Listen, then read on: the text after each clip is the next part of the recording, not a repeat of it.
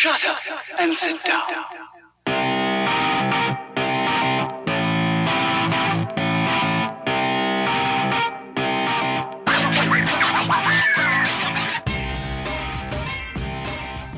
Hello and welcome back to Elite Rugby Banter. I'm your host Adam, and as always I'm joined by Matt. Matt, how are you?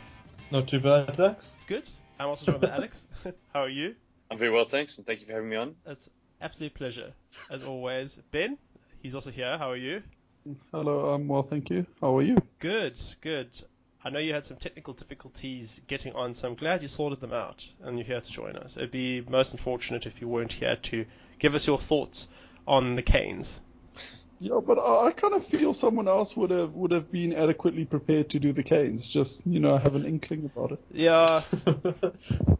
Well, we all have each other's backs covered, so that makes sense.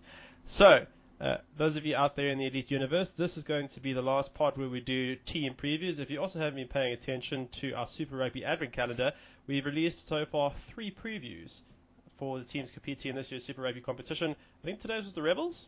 I don't quite know. I think the most revealing thing is the length of the different previews. The Crusaders got barely 8-9 minutes, while the Sunwolves, I think, are the longest preview at 17. So, Matt, good job in making the Sunwolves thus far the longest preview. I think that's a shining testament to my dedication to researching, which will shine through on the Jaguares today. Yes, I'm very excited. I thought his length came from more us just ribbing him about not noticing the news about Lappies. Which is also very likely. Yeah, and using office resources to print out-of-date team information. I think that was the most relevant fact that came forward for me. So, I'm doing the Highlanders, I think as we just discussed, off-air or on-air. Matt, you've got the Jaguares, and looking forward to, you said, your 40-minute soliloquy about Augustin Creevy. The Canes, that's Ben's, that's your job. And Alex, you got the Chiefs. So, gentlemen, who should we start off with? And we're going to go through all the previews first, and then we could just chat about a little bit of news. Suppose you Oaks watched a bit of Six Nations. I didn't, and we finally got rid of Tutti, so we can discuss that at the end. So let's start with the previews. Let's start with the Chiefs. I think they're going to be pretty interesting. So, Alex, you missed your opportunity with the Brumbies for truly outstanding analysis when it came to the Brumbies because the episode was deleted, as we've mentioned before. So this is your chance for redemption. So, can you please tell us about the Chiefs? Right, thanks, Adam. Right, yeah, let me get going with the Chiefs. So, Adam, you described the Chiefs as very interesting, and I think I'd definitely agree with that. If I had to use one word to describe the Chiefs, it would be interesting, and not just this year, but actually every year. For me, they've always been probably the most interesting of the New Zealand sides. And the main reason for that, I think, is because they've always found a way to be greater than the sum of their parts. They don't have a lot of sort of huge names. They're not like loaded with All Blacks all the way from 1 to 15. I mean, we can talk about the Canes later on in this episode. I mean, you can fucking throw a dart at the Canes and you'll hit an All Black. Whereas with the Chiefs, so they've got guys like Brody Retallick and obviously like Damien McKenzie, who's a rising star. But they also just like so many like no-name guys in the lineup in the greater squad, and guys who've been around for a long time, like sort of the journeyman, and even a guy like Liam Messon. Like he's not the flashiest player, but somehow like he always manages to pull out these really big performances when it matters the most. And I think that's what's so great about the Chiefs is that they just build off each other, and they always seem to punch above their weight a little bit. So they kind of actually remind me of the Lions pre, I guess, 2015. Where they had a lot of guys who were up and coming and who are now Springboks, but at the time very few people kind of heard of. So with that out the way, let me just run through the key transfers. They actually seem to have lost a lot more players than they brought in. I'll go from the top of the sheet. The big transfer for me, because he's one of my all-time favorite fantasy players. I don't know why. He's not good. I just like having him. And it's Hicke Elliott. I feel like he's always been there when I've been playing fantasy. Like he's just my go-to reserve hooker. I'm certainly going to miss. He scores quite well in fantasy. He's decent. Yeah, top 5. No, I don't think he's in the top 5. No, I don't really think so. He is. He's their bench, but he started the beginning of most of the last season, and he did. Yeah, well, he was also my reserve hooker, and I think sort of week 3 he shifted on to being starting hooker for me. Really? Okay. Stayed there for quite a while. Sorry, Hick, if you're listening. I'm sorry I undersold you to the rest of the audience. But okay, so Hick has finally packed it in New Zealand. He's going to retire in France and earn a bit more of a paycheck, which is fair enough. Then Tom Sanders, who's quite a up-and-comer in the loose forwards, he's gone off to the Crusaders, which is quite interesting because they're actually pretty stacked in the loose forward department. They've got a lot of guys coming up like Peter Samu, who he's going to have to fight it out with. And similarly in the loose forward department, Michael Leach, as we discussed last week, I think he's now with the Sunwolves in his sort of home country. So those are two relatively big losses, I would say. One of the biggest losses, well, I'll speak about, actually, there are quite a few big losses, but Tuera Kobalo, he's packed it in, and he's also in France, as is Aaron Cruden. He's with Montpellier. So that's their starting halfback combination just gone, just like that, which is obviously a huge hit. Then the other player that's gone that's obviously going to be missed in a big way is James Lowe, who's probably one of the biggest talents that New Zealand has lost since Charles Piutau. No, like he's really, I mean, it's just testament to how good the All Blacks are that he couldn't get a look in. But, I mean, I think when you had his point and he was doing so well, and Rico was still picked ahead of him, I think it was the logical thing for him to do to give it a go overseas. So James Lowe is very much going to be missed. Then, the final change in the roster is in the team management. So Dave Rennie, I mean, he's been there for a number of years now, and he's finally gone to the Northern Hemisphere. And he's been replaced by Colin Cooper, who is quite a journeyman. He's been around for a very long time in and about the coaching scene. He coached the Canes for a long time I think just like in the 2000s. I'm not sure exactly when. And he's also done stints with Junior All Blacks and Maori's All Blacks. So, it's not like a new up-and-coming coach. This guy knows what he's doing. And I think that's going to be very interesting to see how his influence changes the way the Chiefs turn out and how they perform. Right, then onto the in column. No major influx of players, really, like no huge names. The biggest names on the list are probably Tian Falcon, who's come from, he was at the Canes, wasn't he? No, he was, but he's New Zealand under 20. He was a bit of a wunderkind in the World Cup, in the Little World Cup. Yeah, exactly. And so it's going to be interesting. I see he played in their preseason a couple of days ago, and he was kicking for them. So that's one option for them at fly half. I'll get to that just now. And then the other new signing, Te Toira Tahurangi, Triple T. Yes, you got the pronunciation right, like me. So TTT is their new scrum half that they got in to replace Finley Christie and Tuera Kobalo. And that's actually a marvelous piece of business for them because he was also an age level star. I don't think he's going to get too much game time because Brad Weber's back from injury. Yeah. But still, like he's a great guy to have coming through the ranks. And then they also signed Marty McKenzie, Damien's brother. So the brothers are reunited. So yeah, that's the change of staff. Key players, I mentioned earlier, like they don't have a whole lot to go on in terms of All Black or star power, but they've got the likes of Brody Retallick. Him staying fit's going to be quite crucial to their forward pack. Liam Messam, not the best player in the competition, but one of the best leaders, I think, and hugely respected. So he adds more than just his skill with the rugby ball. Obviously, Damien McKenzie, everyone's going to be looking out for what position he takes this year. Obviously, primary position at high school and age group level was fly half, but he's been pushed out to full back by Aaron Cruden lately. Now that's opened up for him, so it would be interesting to see whether he turns out for them in the number 10 or the number 15. He is still being sold as an outside back on Fox Sports, though, unfortunately. And then, like you can kind of pick out of the backs. Not sure who's going to have the biggest impact this season, but they'll look to Anthony Leonard-Brown and Charlie Ngaitai as the probable centre combination. And those guys could really nail down the midfield for them and just be a good cornerstone for their attack. And weaknesses, the depth I think is a little bit of concern for them. I mentioned just now they had a lot of players going out, not so many coming in, and especially in key positions. So if Weber goes down with another big injury and you got Triple T coming in, he's quite a rookie. And similarly, if they have to turn to Damien McKenzie at fly half, it's not the position he's been playing in lately. And if he gets injured, then they're in a lot of trouble. because they've got the rookie Falcon or maybe Marty McKenzie. So that could be a bit of an issue for them. But a little bit of light at the tunnel. They've got a lot of good youngsters, especially in outside backs. So they've got guys like Sean Stevenson. They've got Tony Pulu, who is alleged to be the fastest rugby player in New Zealand. I don't know if that's true anymore. And a couple of other guys, Sam McNichol, also a very handy utility back. And of course, Tim Nanai-Williams, one of Ben's favourites. He's got a good goosey, Tim.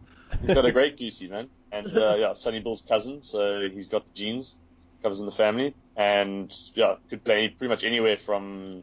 He could probably play fly-off, to be honest. He could probably play anywhere from 10 to 15 if he wanted to. So they got a lot of those kinds of players. And predicting their starting lineup is going to be a bit difficult, I think, in the back line. But yeah, that's it. That's my rundown on the Chiefs. So you guys are welcome to give your predictions for where they're going to place, and then I'll come last if that's okay. I'm just interested to see how Damian McKenzie shifts to 10 properly. I know when he was shifted to 10 a couple of times last season, he wasn't as effective with ball in hand as evidenced by his performance in fantasy rugby. Whenever he got shifted to 10 or was rotating with Aaron Cruden, who joined the line, often from defence, his fantasy point output dropped dramatically. And I think that's the ultimate measure of any player's contribution in a game of rugby. He is class. I just wonder who's going to play. I know Sam McNichol. I know he had some concussion issues last year, but as you mentioned, they've got loads of depth in the back with Tim. Actually, probably Tim Nanai-Williams is maybe a good choice at 15, but more experienced. I just kind of wonder if he'll be more as effective. Yeah, I'm actually gonna go ahead and disagree with you, Adam. I think the Chiefs benefited from his stints at 10, so it was better rugby for the Chiefs with him. But obviously, as you said, he wasn't doing as much of his own work for fantasy points. Yeah, so I think it would be good for the team. And then the likely backline that I'm expecting is, I guess, Weber, McKenzie, Leonard Brown, Naitai, and then a back three probably of Tony Pulu, Sean Stevenson, and Tim Nanai-Williams. Unless they think it's too risky with two relatively inexperienced wingers, and they have Nanai-Williams on the right wing, and then possibly, I don't know, I think you were saying earlier in the week that there was a chance of Charlie Naitai playing fullback. Otherwise, Sean Stevenson fullback or Sam McNichol. It'll be good for fantasy if they still sell him as a centre and he's playing fullback. I'll appreciate that. I've emailed fantasy about these dodgy positions, but the Aussies don't seem to give much tack to anybody but the Aussie players. But prediction, I think the Hurricanes will finish above them. You make a very good point about depth. I'm just worried. A couple of key injuries, and they're going to be a little bit in trouble. Look, all the youngsters that New Zealand continues to produce will probably step up and be amazing and match it up and do fine. But Canes will be better than them. Crusaders will be better than them. I don't know, even the Blues. Oof, it's tough. Really? I've already said on their day. I've already said the Blues will finish 5th. So I'm probably going to say 3rd, probably 3rd behind the Hurricanes and the Crusaders. Okay, above the Landers. Okay. Anyone else? Ben, what do you got for us? I'm gonna say 4th because it sounds a bit weird, especially talking about a New Zealand team. But I think they may be I think too much pressure is being put on Damian McKenzie as the star man because he's gonna be a very marked man. Oh yeah. This is so. I think if he gets sort of blunted a bit, neutralized a bit, I think they're gonna battle for a bit of penetration. So I'm actually gonna say 4th, because between them and the Highlanders, I'd say the Highlanders are a bit more settled than. Actually, looking at that, they just lost their centre pairing, but I guess we'll talk about that. But I would say the Highlanders are a bit more settled than them in key positions. So yeah, I would say 4th for the Chiefs, which is ridiculous. Now I hear myself saying it, but the New Zealand. These are the guys who went back to back with the competition not so long ago. It's crazy. But and they've got a lot of the same players that they had back then as well. If you don't evolve, you're just nothing anymore, especially in that conference. You have to constantly be turning out superstars. It just feels weird naming any New Zealand team finishing second last or last in anything in the whole competition. Yeah. It does feel weird. Matt, where do you think the Chiefs are going to finish?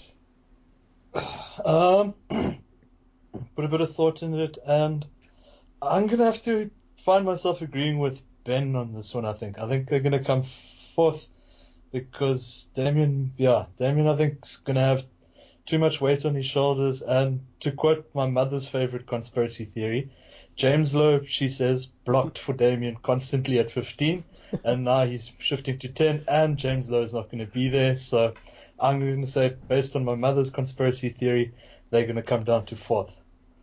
Is your mother a proper analysis? Let's have why do I get the feeling we've got the second best analyst in the Lemon family on this podcast? Yeah. Look, all my rugby knowledge comes from my mother. Most of my fantasy picks are based on, Mom, what should I trade in? What should I trade out this week? Put her in the draft. I want to see her. No, she just gives me gut calls. She's just based on gut feeling. She's like, I like the look of him over the week. Not really, actually. Look, unless you're playing by pure figures, pure money ball, but yeah, otherwise it's just gut calls. I'm the biggest passion player ever. Ben, he's been injured for 6 weeks. He's just had shoulder surgery. I like what he does to my team. He's inspiring the boys. I'm keeping him in. Yeah, like you pick Leafano because he has leukemia. He'll inspire everybody from the bench. He did inspire everyone from the bench. It was inspirational. He'll pick up players if he agrees with their politics or something. All right, so unfortunately, my plan of going last backfired. Thought you guys were going to talk up the Chiefs a bit more, but I was also going to say they were going to come fourth. So now it sounds a bit lame. I want to register that all you guys said fourth. I'm thinking third.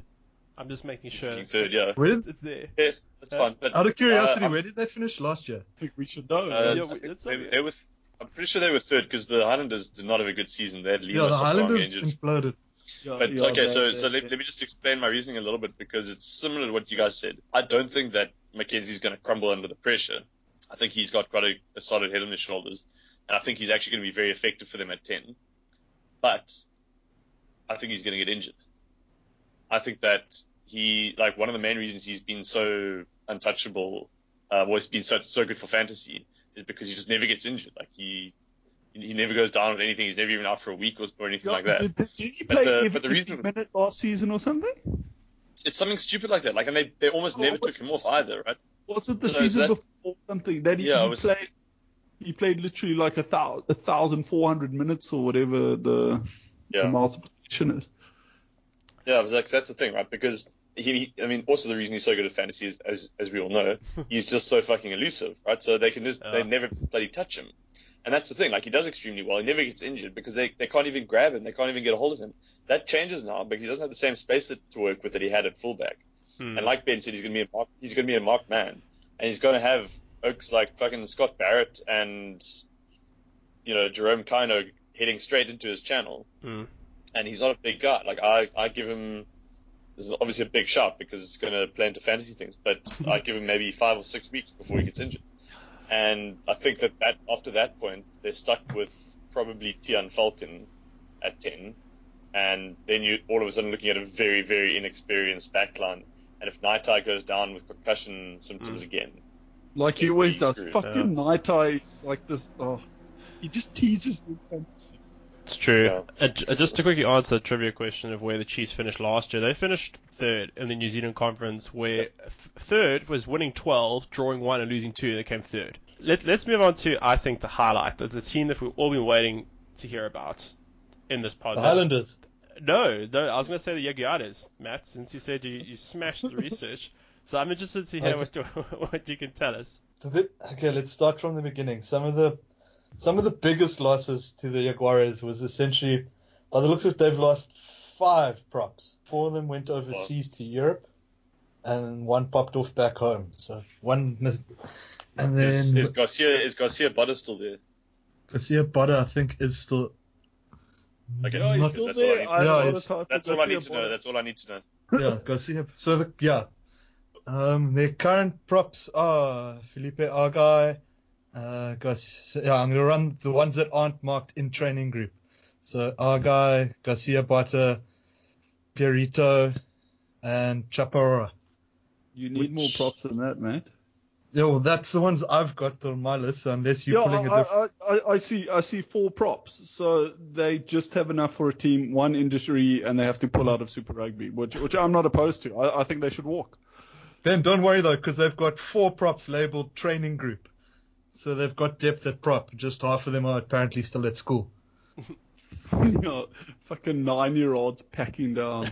They'll be fine. They got that Argentinian beef, man. No, they're probably already going bald as well. I don't think that's how they're all. as stunning as they used to be. They used to be like Argentina used to never go backwards. Now they get mangled from time to time in the scrum. Yeah, no, they've definitely slacked in the scrums. Hookers, they've lost no one. Unless I've heard a rumor that Augustine Creevy's having a bit of a rest season or something. That's a lie, right? I haven't seen anything about that. They've taken away his captaincy. Oh, shit. He's not captain for the year. Tukulet's going to be captain, so I think there's something to be read into that. He's the only one who can speak English, though, so they're going to struggle to communicate with the refs. Oh, but it's okay. The Australian lefts don't really speak English either. Yeah, and it's all facade anyway. They all can speak English. They're just kind of like, what? Sorry, I didn't understand you, and they do. So it's all part of a conspiracy. So, yeah. Anyway. And then, so they pulled in at hooker. They pulled in. Sorry, just on that point, just remember they got Thomas Kubeli back from the Brumbies, and he was there on a secret English. He was there on a secret English learning mission. So fair enough. That's why they got that covered. Ben, don't worry. Yeah, I think the only big signing, so to speak, is most probably Kubeli. Everyone else seems to be young guys pulled up from various clubs inside Argentina, and it's not too many to speak of besides covering the massive player exodus at prop. Number 8, they've lost Portillo, if that counts for much for anyone's life. And then, Kubeli signed in, and I think change at coach is most probably the biggest sort of change. Oh, wait, sorry, they've lost Cordero and Montero at wing, which is 2 of their better performing backline players on occasion. Yeah. Especially Cordero. And, he was change decent in fantasy, actually. Huh? Cordero, he used to score quite well in fantasy. Yeah, he did. That's what I'm saying. Cordero and Montero's also, every now and then he had a good game, but most of the time he was playing a bit cold. And then, they've got Ledesma back from Australia as well. So another English course. Ledesma back from Australia as their coach. Forwards coach. Ex-forwards coach for Australia. And before that, if you go to his page, 2015 he spent a season at the Waratahs as coach observer. What? That sounds so dodgy. Was he like in the bushes or something? Like intelligence. I don't. Maybe Checker just sort of hired him and told him go stand there.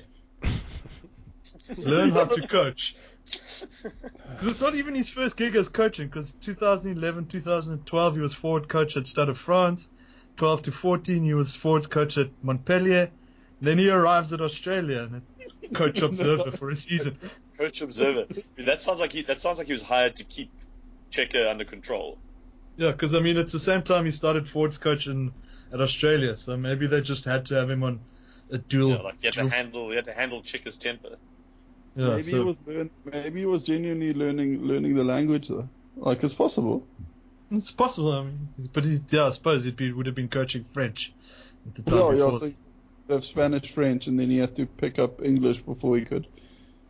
Maybe. And going back to Ben, what you said about the Jaguares sort of not going a bit backwards in the scrums, maybe he's the ray of sunshine that they need, because as far as I remember correctly, the Aussies have always been shit at scrums, but for the last sort of 2-3 years under his tutelage, they've actually looked a lot better. So maybe he brings it back to Argentina as well. So what we're saying is Argentina wasn't good at scrumming. They just had one guy who knew what he was doing, and he used to coach them, and then he left. And now he's back. No, he's never coached Argentina. He's never coached in Argentina. Maybe he had like a YouTube channel or something. Oh, no, wait, no. I shit you not. The day he retired playing for the Argentinian national side for the Pumas is when he started coaching Stade Francais. God. plot thickens. Yeah. Fuck, at least give yourself a month to like, I don't know, go on a bit of holiday or something. Like, It most probably took a month or two. I'm just reading it broadly. 2011, he retired from the national team. 2011, he started coaching Stade Francais. wow. Wow. But I actually have a bit of a, because South Africa does it all the time. Like, we just think that someone having played rugby is just, there you go, you qualify to coach like the national team, a professional rugby team. It's like, fucking hell, even if you played rugby, you should at least start at like at least a university level. I would say at like the highest level you should start at before. Because guys like, you know, like Victor Matfield or whatever, you like, you must be a great coach. Turns out he's a fucking shit coach. Like, I don't know. There's an irritating mentality that playing and coaching are the same thing when it's not. Like, obviously it helps to have played, but it's just, I don't know. A little bit inside. But yeah, let's see. He wasn't even playing for Stade Francais. He was playing for Clermont before he started coaching at Stade Francais. Oh, okay. So there's not, yeah. Also an ex-hooker, so at least we can sort of see what Creevy's Creevy's career is going to look like for the next sort of 5 to 10 years. Okay, well, we'll see how it plays out. Yeah, then my other part of my research, my plan was obviously, as I've mentioned once or twice before, just scrap the whole Jaguars team and then research cloning Creevy 22 more times, so that you've got a full squad of just Creevy. Yeah, that'll be pretty effective. Have you got any progress for us on that? I've spoken to a geneticist on Friday evening over a beer or two, and she says chances are good I'm not going to see that team in my lifetime. Oh, no. Well, yeah, we could. Well, no, but Is say that they clone because of Creevy something today. specific? They have to wait. They have to wait. At what age was Creevy? Say he's got to be like 20 before the whole team of Creevy kicks in. Let's So see. yeah. So say 2040, we could see a team of Creevy. Is it something specific to Creevy that makes him difficult to clone? Like, or So is it's it probably, cloning? so it's probably difficult to get the needle in to penetrate his skin to draw the blood needed. It's true. Yeah. But yeah, He's made of iron. let's see. Yeah, they'll need like a kryptonite needle or whatever. Or maybe he'll use his own eye beams to cut himself.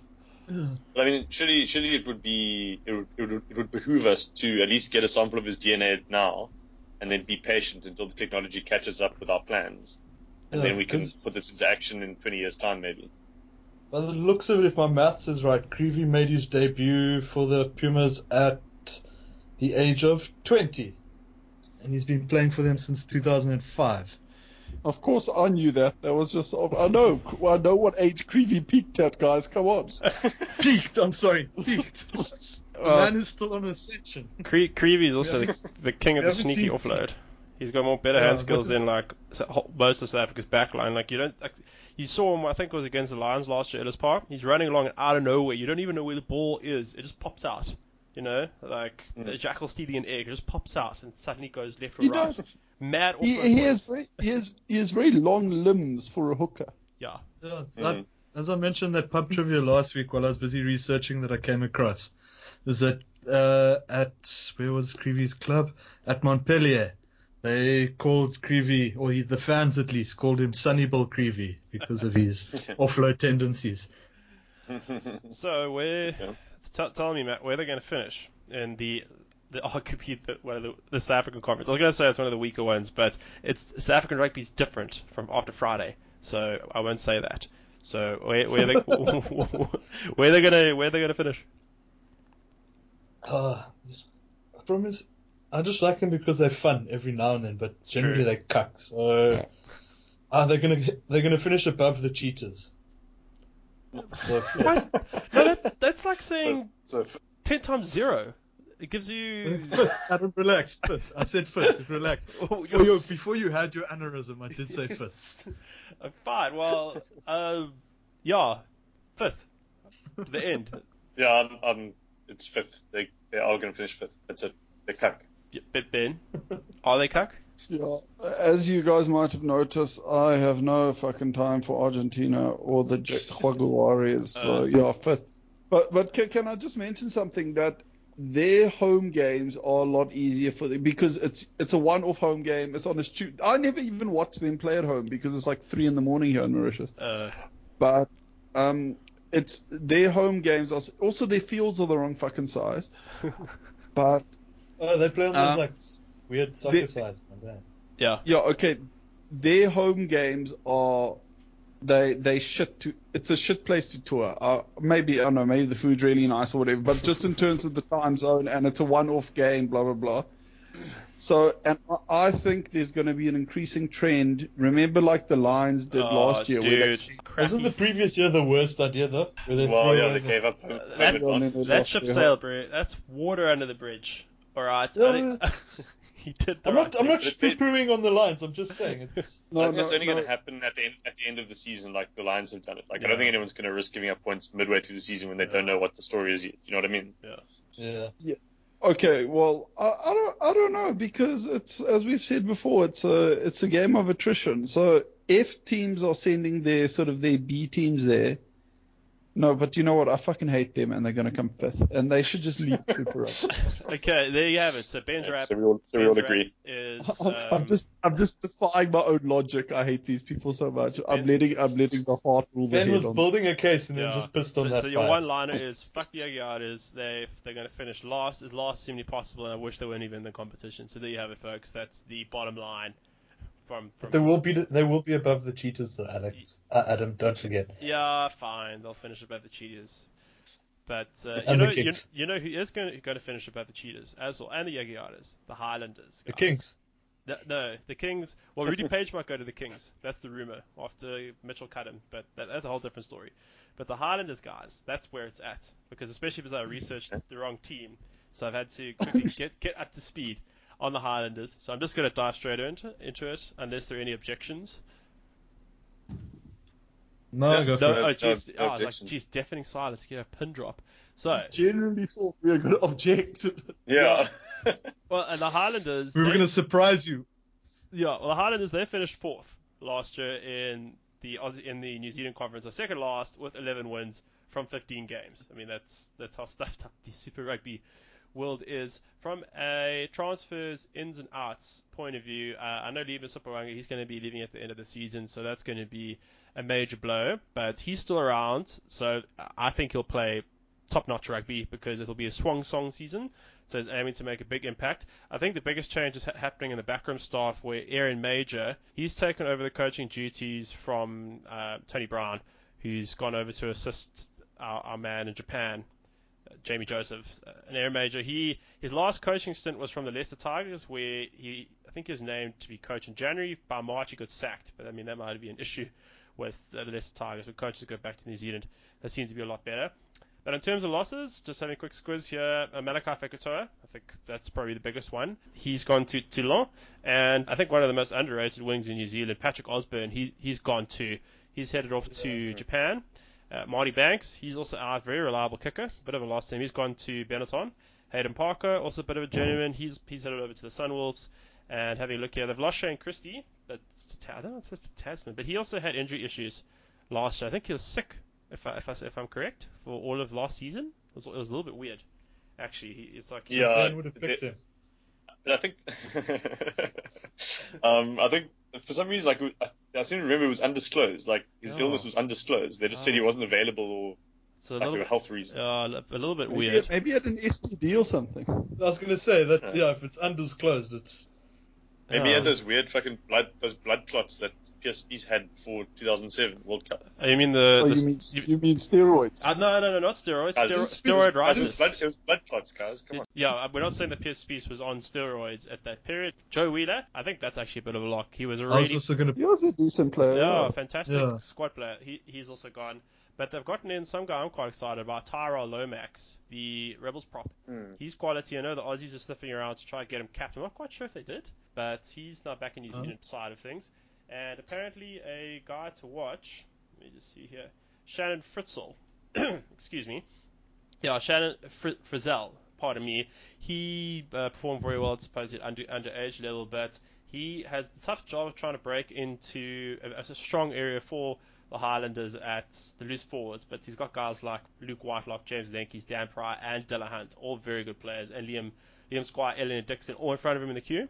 But he's supposedly, Paul Cully, who's quite a knowledgeable scribe from New Zealand and Australia rugby scene, who I read quite a lot, he suggests he is one to watch. But overall, looking at the squad, I think the fact Fekitoa's gone is. I know he was serviceable at the centres last year. I don't know. He was solid, very, very solid, but he still needs to be replaced. And they've got Matt Fats, who's a great utility squad player. He can play anywhere from 12 to 15, pretty much. But then you've got guys like Rom Thompson, Sio Tompkinson, Thomas Umunga Jensen, and Tuirangi Walden. It's quite a young centre partnership, so I think they might be a little bit weak there in midfield. So teams might target that. On the outside backs, you've got Klaas. Sure, but they've got Richard Buckman, the Barracuda. He also. Yeah, I was going to ask you about that. Where do you think he's going to turn out this year? No, New Zealand, I'd maybe guess at 12, perhaps. But I mean, okay. I don't really know much about Major. But as a second option at 12, good decision maker, experience, fantastic boot, which we all know about. He might play there, but I mean, Waizaki Noholo, world class. Tavita Lee, very, very, very good player. And obviously the world class, one of my favourites, a real Porsche of a player. My man crush from 2-3 years ago, I kind of drop man crushes every year from Fantasy Super Rugby, Ben Smith, head and shoulders, top 2 or 3 fullbacks in the world. I think overall, if you take his overall skill set, he's probably a little bit better than Israel Folau just due to his kicking. And if you're English and you say Mike Brown's better, you're wrong. So that's just the truth. I think Rob Kearney's better. Rob Kearney, he's very good. But do you know why I like Ben Smith? Also one of my favorite players is because he looks like an accountant. He just looks like a normal guy. Like you could walk past him on the street, and if someone stopped you and said he plays professional sport, you would say fuck off. Like what do you know? Like just like he's in the Luetiaga school of looking like a professional athlete. Yeah, yeah. Pretty much. He could be. But you know his nickname. Yes. You know his nickname in the squad. Barney. No, his nickname in the squad is Ben from Accounts. That's what they call it. Like they talk about him as Ben from Accounts. Are you being serious? 100%, dude. That's what they call him. Like makes complete they sense. joke about it. Probably runs his own business, but he's just class. Yeah. The definition of a class footballer. So overall, looking at I forgot to mention the world's best 9 still in Aaron Smith. He's world class. He keeps them ticking as long as Smith stays fit and he's on form. Even though they're a little bit weak at the centres, I think the rest of their pack, even at lock, they're a little bit weak at lock. They've got workhorses like Alex Ainsley, Tom Franklin, Josh Dixon. They don't really have a lot of. I know the Highlanders are a team that lacks star power, but their locks this year are even worse than normal. But they might get a guy like Perry Parkinson. Maybe he's a bit of a youngster up and coming. So PPP. Triple P. PPP. So just a lock and centre, I'm a little bit concerned. But overall, they every year. I think also I've been told that I haven't been to Dunedin and Meadowmines live there, but it's very much a university town, and the sense of community there is apparently super strong, which is one of the reasons why the team, like over a lunch break, they can go home, chow, come back, while the Blues supposedly in Auckland, they all have to like stay at training camp the whole day. That's why they say there's always an issue trying to build team spirit, because it's almost like a job or something. So the Highlanders, they're going to be as competitive as always. Overall, they're going to be very good. And well, I know I picked the Chiefs for 3rd, so probably 4th. Well, I have to say 4th, but they're still going to win more games than the third place teams. They're going to win like 13 games and come 4th. So yeah, that's it for the Highlanders. I don't know what thoughts and Yerkes have about where they're going to finish. Well, we also kind of locked in based on our previous punt, so I think I would guess we're all going to call them coming in 3rd. Yeah. For lack of. So the way I see it, like the only reason they were 4th last year was because Sapoanga was injured, and I think odds of that happening again are generally quite slim. So I'm calling him to stay fit, and like I said earlier, Mackenzie to get injured this year. So just on that basis alone, they'll flip around. Just arbitrary. This guy will get injured. Not arbitrary, Ben. I've done the maths. Sorry, Alex, I forgot your massive board at home with a piece of string connecting everything. Alex has paid a guy. Damien McKenzie's brake lines have been cut as we speak. Got to go down in the sixth round, guys. Remember, the sixth round. He's gonna go down in the sixth. You must be able to bet on that, like when guys are going to get injured during Super Rugby. I'm sure their bookies in the UK will take your money on that. Or Dubai. Okay, so is that it, Alex? Due to the string on the giant whiteboard in Cape Town at Alex's place, you'll reckon that the Highlanders are going to finish due to what's the word, by default third or fourth? They're going to beat. Sorry. They're also going to beat the Chiefs because I have a slight bias for the Highlanders.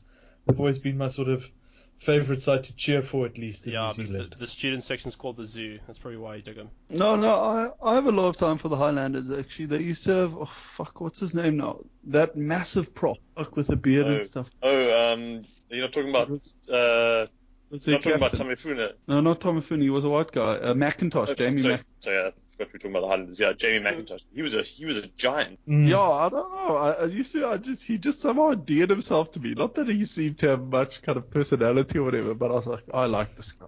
You just like the book. He was basically a hodl. Yeah, maybe that's why. Maybe like it was it was just. You've got to type, Ben. You've got to type. He just seems like a protector. Like if you got into a fight, he would just stand over you and defend your body. Ben wants to be Little Spoon. Essentially, is what he's saying. Yeah, I'm saying I would be Jamie McIntosh's prison wife. Okay, good to know on that bombshell. I just want to. Sorry, I know it sounds very strange. I just want to quickly make a quick mention of the Chiefs, their front row, just to solidify my case that they're going to finish third. Nipa, Kane Hames, Mitchell Graham, Moley, the big guy, he's huge. I'm just putting that out there, that they're going to finish third. Anyway, to keep this train rolling, we're now on to the most exciting and least predictable team, because they're so good that they're very interesting to talk about, the Hurricanes. Am I right? Am I right, guys? The Canes? They're so good. It's a good shot, yeah. Interesting to talk about. And Ben? Yeah, obviously I've been watching some Canes highlights, so I've just had a massive boner the whole day, which is totally worth it. They play a sexual. Honestly, this team's just like filthy, especially the back line. It's actually it's fantasy pornography, like it really is. Looking at life, it's fantasy pornography. Yeah. It's disgusting. But I'll start with the ins and outs. So props, they just lost Lonnie Ulula. No, that's an H. Uhila. The Tongan Bear. Yeah, the Tongan Bear. The Tongan Bear, as he is known. He's gone to France. I also see he boxes, which I don't know, and he's lost one. Like I don't know. What weight division is he? I want to see the person who beat him at boxing though, because that must be fucking. Yeah. Anyway, then locks, they've lost two of their kind of journeyman veteran locks. Mark Abbott has gone to Japan, and then James Broadhurst has retired. They're gone. Then they have also lost Callum Gibbons, who's gone to Glasgow. I think he might be targeting playing for Scotland. And then what else? Scrum half, they lost Chris Smiley, and then a few other guys, but they lost TTT to the Chiefs. TTT. Then fly half in the most cunning deal ever, they got rid of Otero Black just before he got injured. Then centers, they lost Peter Aki. Do you know what? I was reading up on Peter Aki. Do you know he played for Tonga under 20s? Then the next year he played for New Zealand under 20s. That's horseshit, eh? Oh. And now he's There's a development. There's a sketchy birth certificate somewhere. Yeah, like that's not on. Come on, that's a joke. Like, okay, yeah. And then anyway, finally on the wing they lost. Well, he used to be the bad boy of New Zealand rugby, but then Aaron Smith stepped up. They lost Corey Jane on the wing. He's gone to Japan to presumably make some money. Corey Jane's the reason I joined Twitter in the first place. So Ben, tell us more about the Hurricanes. Sorry. They picked up Toby Smith from the Rebels. I've actually noticed a lot of Rebels players seem to have gone to New Zealand for whatever reason. I don't know. They had to make space for the Force players. Toby Smith is from New Zealand. Yeah, but it seems to be New Zealanders actually coming back. But they don't often get mentioned during the games as the New Zealander. So I don't know, maybe Australia are a bit embarrassed. They have to prop up their rugby with New Zealanders. So, I've just seen that he is actually Australian. So he is actually Australian. He went to high school, I think, in New Zealand, and he played for a bunch of New Zealand clubs before the Rebels. But he is actually Australian. Cool. Then in the locks, they've picked up Murray Douglas from the Rebels, who was kind of a bit of a fringe player there. And then they got a guy called Isaiah Walker Liwe, something like that. I know. Apparently he's quite good. He was New Zealand under 20, and he's got a prospect there. Can you hear me, guys? Yes, we can. Yeah. We're just in raptures for you. Sorry, I was just about Isaiah Walker, whatever. Apparently he's a bit of a prospect, so look out for him. Apparently. Then Gareth Evans has come in from the Highlanders, and then at fly half they've picked up Garden Bashop from the Rebels and Isaiah West from the Blues, who are both going to play behind Beauden Barrett. So I'm not quite sure there, because they were both first choice at their respective teams, and now we've talked about this a few, because every time one of these guys comes up, we mention this whole thing. And then they've got a guy called Johan Lowe, who is no relation of mine, in case you were wondering. And he is he's just kind of through the system, but in the warm-up game against the Crusaders, where obviously neither teams kind of go full strength, he scored a hat-trick against the Crusaders, which I don't think many people can say they have, so maybe he is a bit of a prospect. Can I jump in with a bit of a tidbit on Jonah Lowe? Yeah. He is the brother of Carl Lowe. Oh yeah. Who is the namesake for our wooden spoon in the fantasy competition, in case you guys didn't know that. It is the Carl Lowe wooden spoon of shame. And that is named after Jonah Lowe's brother. Oh, well, I don't know, maybe I think he's quite good. Yeah, well, he's rumored to be. I think Ben's just discovered a cousin. A start to watch this season. I know he got 3 tries in a preseason game last week, so I definitely want to watch. But now, is that a like a hat trick, like a Barbarian's hat trick would be, where it doesn't actually count? No, it happened. So I'm just saying, It's not on Fox Sports. I don't think it'll count towards his official numbers or whatever. Maybe it'll count as like a first class game. I'm not sure actually. I don't think so. It's a friendly. Yeah, it's friendly. Yeah, probably not, because it's not competitive. Okay, yeah. So generally, I would say they came out pretty even from the ins and outs. I would say they're a little bit thin at lock afterwards, because Abbott and Broadhurst were both kind of quite hard-working locks. They actually they attended rucks. They did nothing flashy, but you need players like that on your team. So now I'm not really. Maybe this Isaiah Walker guy is ready for the hard stuff, but maybe.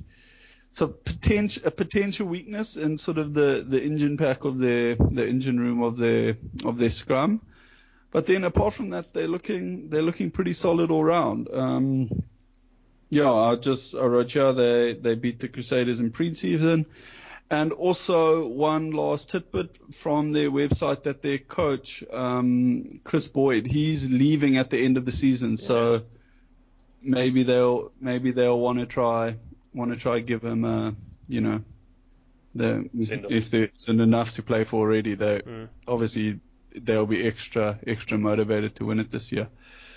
Just a few star players there. It's hard to say star players. Do they have any star players? Pick one or two. Yeah, but their outside backs are just filth. Like Geordie Barrett, Milner Scudder. Milner Scudder he's only coming back in, I think, May. Geordie Barrett's just big break. If he wasn't, I'm thinking big things for him this season. Julian Sevilla, a bit too one-dimensional for the All Blacks apparently, but I don't know, I wouldn't like to be in front of him, but then they got Lamapi in the centres, who's also, he's fantasy gold. Vince Asso, not a bad player at all. Beauden Barrett, the world's best rugby player, which So who was that last one? Was it Beauden Barrett? Yeah. Is that Scott Barrett's brother? Yeah, brother of Scott and Geordie. Yeah. Oh, okay. Yeah. It sounds like it could be good. And the fourth bonus Barrett, who hasn't played for the All Blacks yet, but I'm sure he will. Soon. I read it. There's another one. Hey, he plays flank or something. Yeah. Yeah. Yeah, there's a forward there somewhere. He might be an All Black. I think we all know that there's a fifth one that no one knows about that's like locked in a basement somewhere. Yeah. There's the Bowden sister that no one talks about. Who's a few segments. I was watching the Sevens today, and I saw America has a guy called Barrett. And I was like, I bet you some are related. Like they basically propping up world rugby single-handedly. Okay, then scrum half TJ Perenara, very very good player. Yeah. Then in their Lucies they got Fafita. Oh, Vavafida. He's world class. I know he scored that Wunder try last year, but he's got the goods. This year could very well be. I know he was very good last year. Sorry, I know I'm interrupting here, but I'm a big fan of his. This could really be a breakout year for him to take over from Jerome Kane. Apparently he's gained like 12 kgs or something, but like it's what he needed is at the behest the same. At the behest of Steve Hansen. So he's one to watch this year, definitely. Yeah, and then Artie Sevilla as well, who he's okay. He's okay. Yeah. I think I've heard of him. Yeah. But that's the thing. Like Artie Sevilla is probably like the 6th or 7th best player in this team, which is just ridiculous. Yeah. Artie Sevilla, you sort of know him as that skinny cousin of Julian. Okay. Yeah, so basic and Dan Cole's debatably the best hooker in the world. Jeffrey Dumais, he's injured, hey, for a big chunk of the start of the competition. Is he? Yeah, but He's been injured. He's done it. Huh? Don't give the game away. Let Ben draft 10 goals in the first round. Yeah, I'm going Ricky Telly now. Bring it back, bro. Asafo Amua. Yeah, he went on tour of the All Blacks. He's an All Black now, and he barely played for them last year. He is also one to watch. I'm running rings around you, Ben. I warned you about this. I've done my research on the Canes by accident, so I'm bringing the heat here. You picked up one tidbit about Dan Cole. Yeah, definitely. Okay, well anyway, when Dan Cole comes back, he is very good. Yes. I would say I think a potential weakness here is just too many big name players, and maybe like there's not enough space for all that kind of talent on the field. There won't be enough people kind of putting in the hard yards, crashing it up, attending rucks, securing the ball, stuff like that. But in terms of weaknesses, that's a pretty good one to have, really. Yeah. So yeah, that is the Hurricanes for you. I just they actually have something I did note is they do have a pretty rough start to their season. So in terms of fixtures, because first they played the Bulls away at Loftus,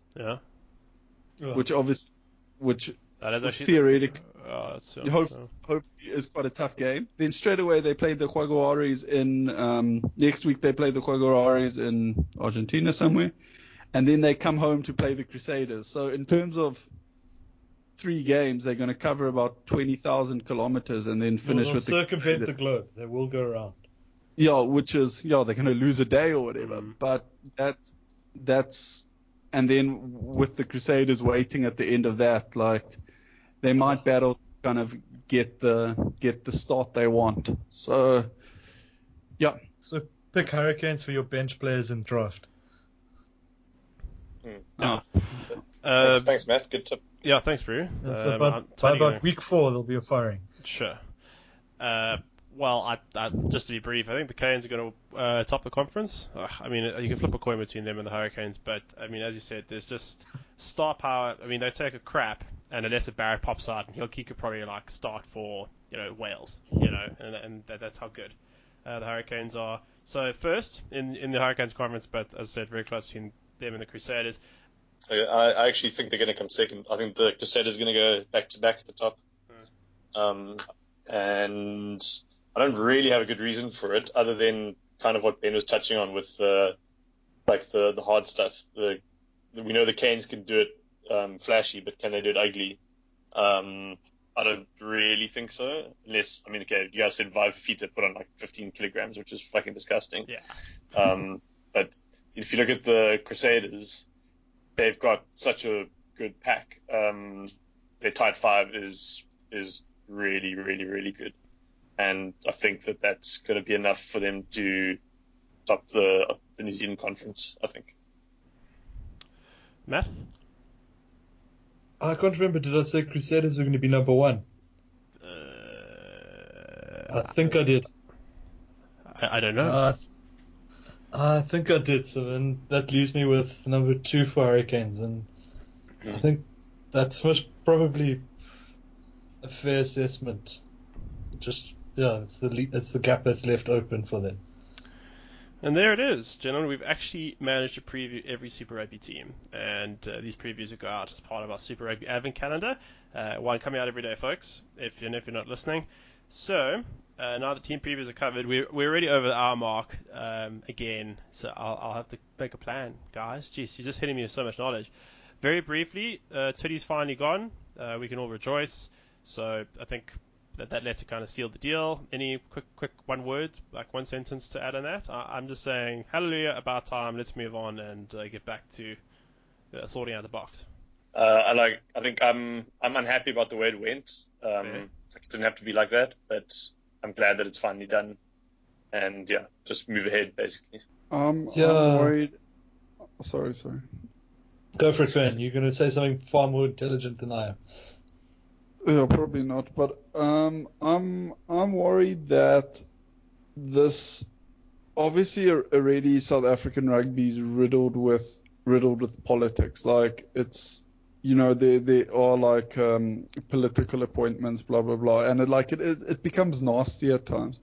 And I'm just worried that the kind of the splash, not a splash, the splash is sort of a positive thing. The ruckus Totti created when he was leaving has kind of opened the door for the politicians to have a reason to step in. And I do think that could result in something very negative, like where the fans really turn on not the team necessarily, but turn on SA Rugby, which obviously the only people who lose out is ultimately the players in situations like that. Yeah, so I'm worried that there are going to be bigger kind of political shudderings about this. I know obviously Tars kind of got his nose to the ground more on these things, but yeah, it's a concern of mine. I actually think we'll be okay. I think his shitty win rate kind of made him lose any political coverage. If, let me say, the powers that be wanted him to stay, he would have stayed. I think so. I don't think there'll be too many rumblings about that. But I think, as you indicated, neither party has been shown to walk away from this with any glory. Matt, you were going to say something?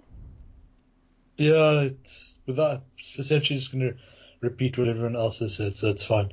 All right, fair. And Yokes watched a bit of Six Nations. Just a final thought on that before we wrap up? I watched it all. Yeah, so, Teachers' pets. That's what else did this weekend. Our Northern Hemisphere expert. It was so hot here, it was unplayable. Wales kind of just completely fucked up Scotland.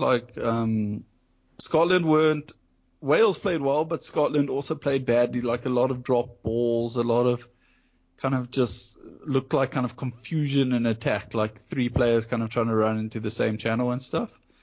So yeah, but in all fairness, Wales did play well, and they gave Scotland a fair smack. Then should I talk about the next one, or do we want to discuss it? Go ahead, please. We have nothing to add. Yeah. Ireland France was a gritty old game. It rained a bit in France, and it became a classic test match. You know, like there was one try, France scored the only try, but Johnny Sexton kicked an 82nd minute drop goal to win from about 45 meters out. So it was honestly. Have you guys seen that highlight? It was fucking crazy. And just before that, there was like a build-up of something like 40 phases. It was really stupid. Like phases or something. Yeah, they went through 38 phases, and they only advanced 30 meters because the French were like so dead set on not giving away a territory or a penalty, and that's how disciplined they were. And the whole thing was kickstarted, if I'm not mistaken, by a fucking ambitious crossfield kick by Sexton. So it was after the hooter had basically gone. He kicked a crossfield kick for territory gain when they were behind, which is just mental. Like, no one else would do that, and if they did, they just wouldn't be successful. Yeah. Somehow it paid off, and then they went through the next 30 phases to get into position for him to slot again, very ambitious drop goal. Like, it wasn't an easy drop goal. So yeah, crazy finish to what was apparently otherwise a very dull game. But yeah, so yeah, I think it's been. Sorry guys, I cut there. So Ben, we just finished adding on to your Ireland France rundown. So do you want to brief us on England Italy? Oh, so sorry. Just one more quite controversial thing that happened. One of the French scrum half, I don't know his name. You know, they go through scrum halves. But he took a blatant knee injury. Okay. Mm-hmm. Yeah. And then he went off the field. But this was like, I don't know, it was like 74th minute or whatever. So he was the replacement scrum half anyway. So now then they wanted to. No, that bring was right in the beginning. No. No. This was towards the end now. So they scrum, but then they wanted to bring on the utility back now. They wanted to bring on the 23. Okay, and then somehow it was decided that this guy who'd obviously taken a knock on the knee was going for a head injury assessment. Because so he can come back on. Yeah. No. So then they can bring on the sub. Like the guy wasn't going to play anymore. His knee was fucked. But they did it basically so because he was now off for an injury, like a temp injury or whatever. Then they can bring on a sub. But otherwise, if he just got injured and then they'd remade the sub, they would have had to play with 14 men. So did they bring back on? Did they bring back on a player who'd already gone off? Yeah, who'd already gone off. Geez, that sounds pretty scaly. Yeah, because I remember seeing this though, because the physio on the field kept saying, no, it's just a knee, and you just heard this voice from like the sideline, no, he needs to go for an HIA. Yeah. So then the stadium doctor, who I presume is French, kind of came on and sort of said, no, it's he must go for a head injury assessment. But then watching it, like, it had nothing to do with his head, so it was a bit sort of so dodgy. I don't know. It left a bit of a, and then Sexton got involved, which I don't think helped. I think honestly, if he'd kept quiet, like it probably, and kind of let the ref sort of take charge of the situation, it probably would have been better for the situation. But yeah, anyway, he didn't, and it ended up that it didn't matter in the end. I guess Ireland still won, but it does sort of, this head injury assessment thing is open to a bit of manipulation, isn't it? Yeah. Yeah. Just a quick word. I know England apparently smashed Italy. Yeah, no, but it wasn't. They in the last kind of 15 minutes they ran in like 4 tries, but it was a pretty weird. It was quite weird though, because when the game got scrappy, you know, as games inevitably do, it favoured England a lot more than it favoured Italy, which I would say traditionally a scrappy game would favour Italy, and England would be better playing to their structure. So maybe I guess it's only Italy again, but maybe this is sort of indicative of the new sort of mold of England. Like they're playing some good little offloads, and like it was quite nice rugby to watch towards the end actually. Okay. All right. I don't know if there's any other thoughts, gentlemen. We've just gone over for an hour. Well, it's about hour 10. That might end up below an hour. Go to wrap it up for another episode of Elite Rugby Banter. So, gentlemen, thank you for your time. As always, Ben, thank you very much. Oh, thank you, Adam. That was very soft. Yeah, his energy Sorry. is just dropped Yeah, completely. geez, sorry, my bad. Matthew, thank you very much for joining us. Yeah, thank you very much. Oh, God damn it. Alex, thank you for joining us. Yeah, thanks, Adam. Oh, God. You're actually useless.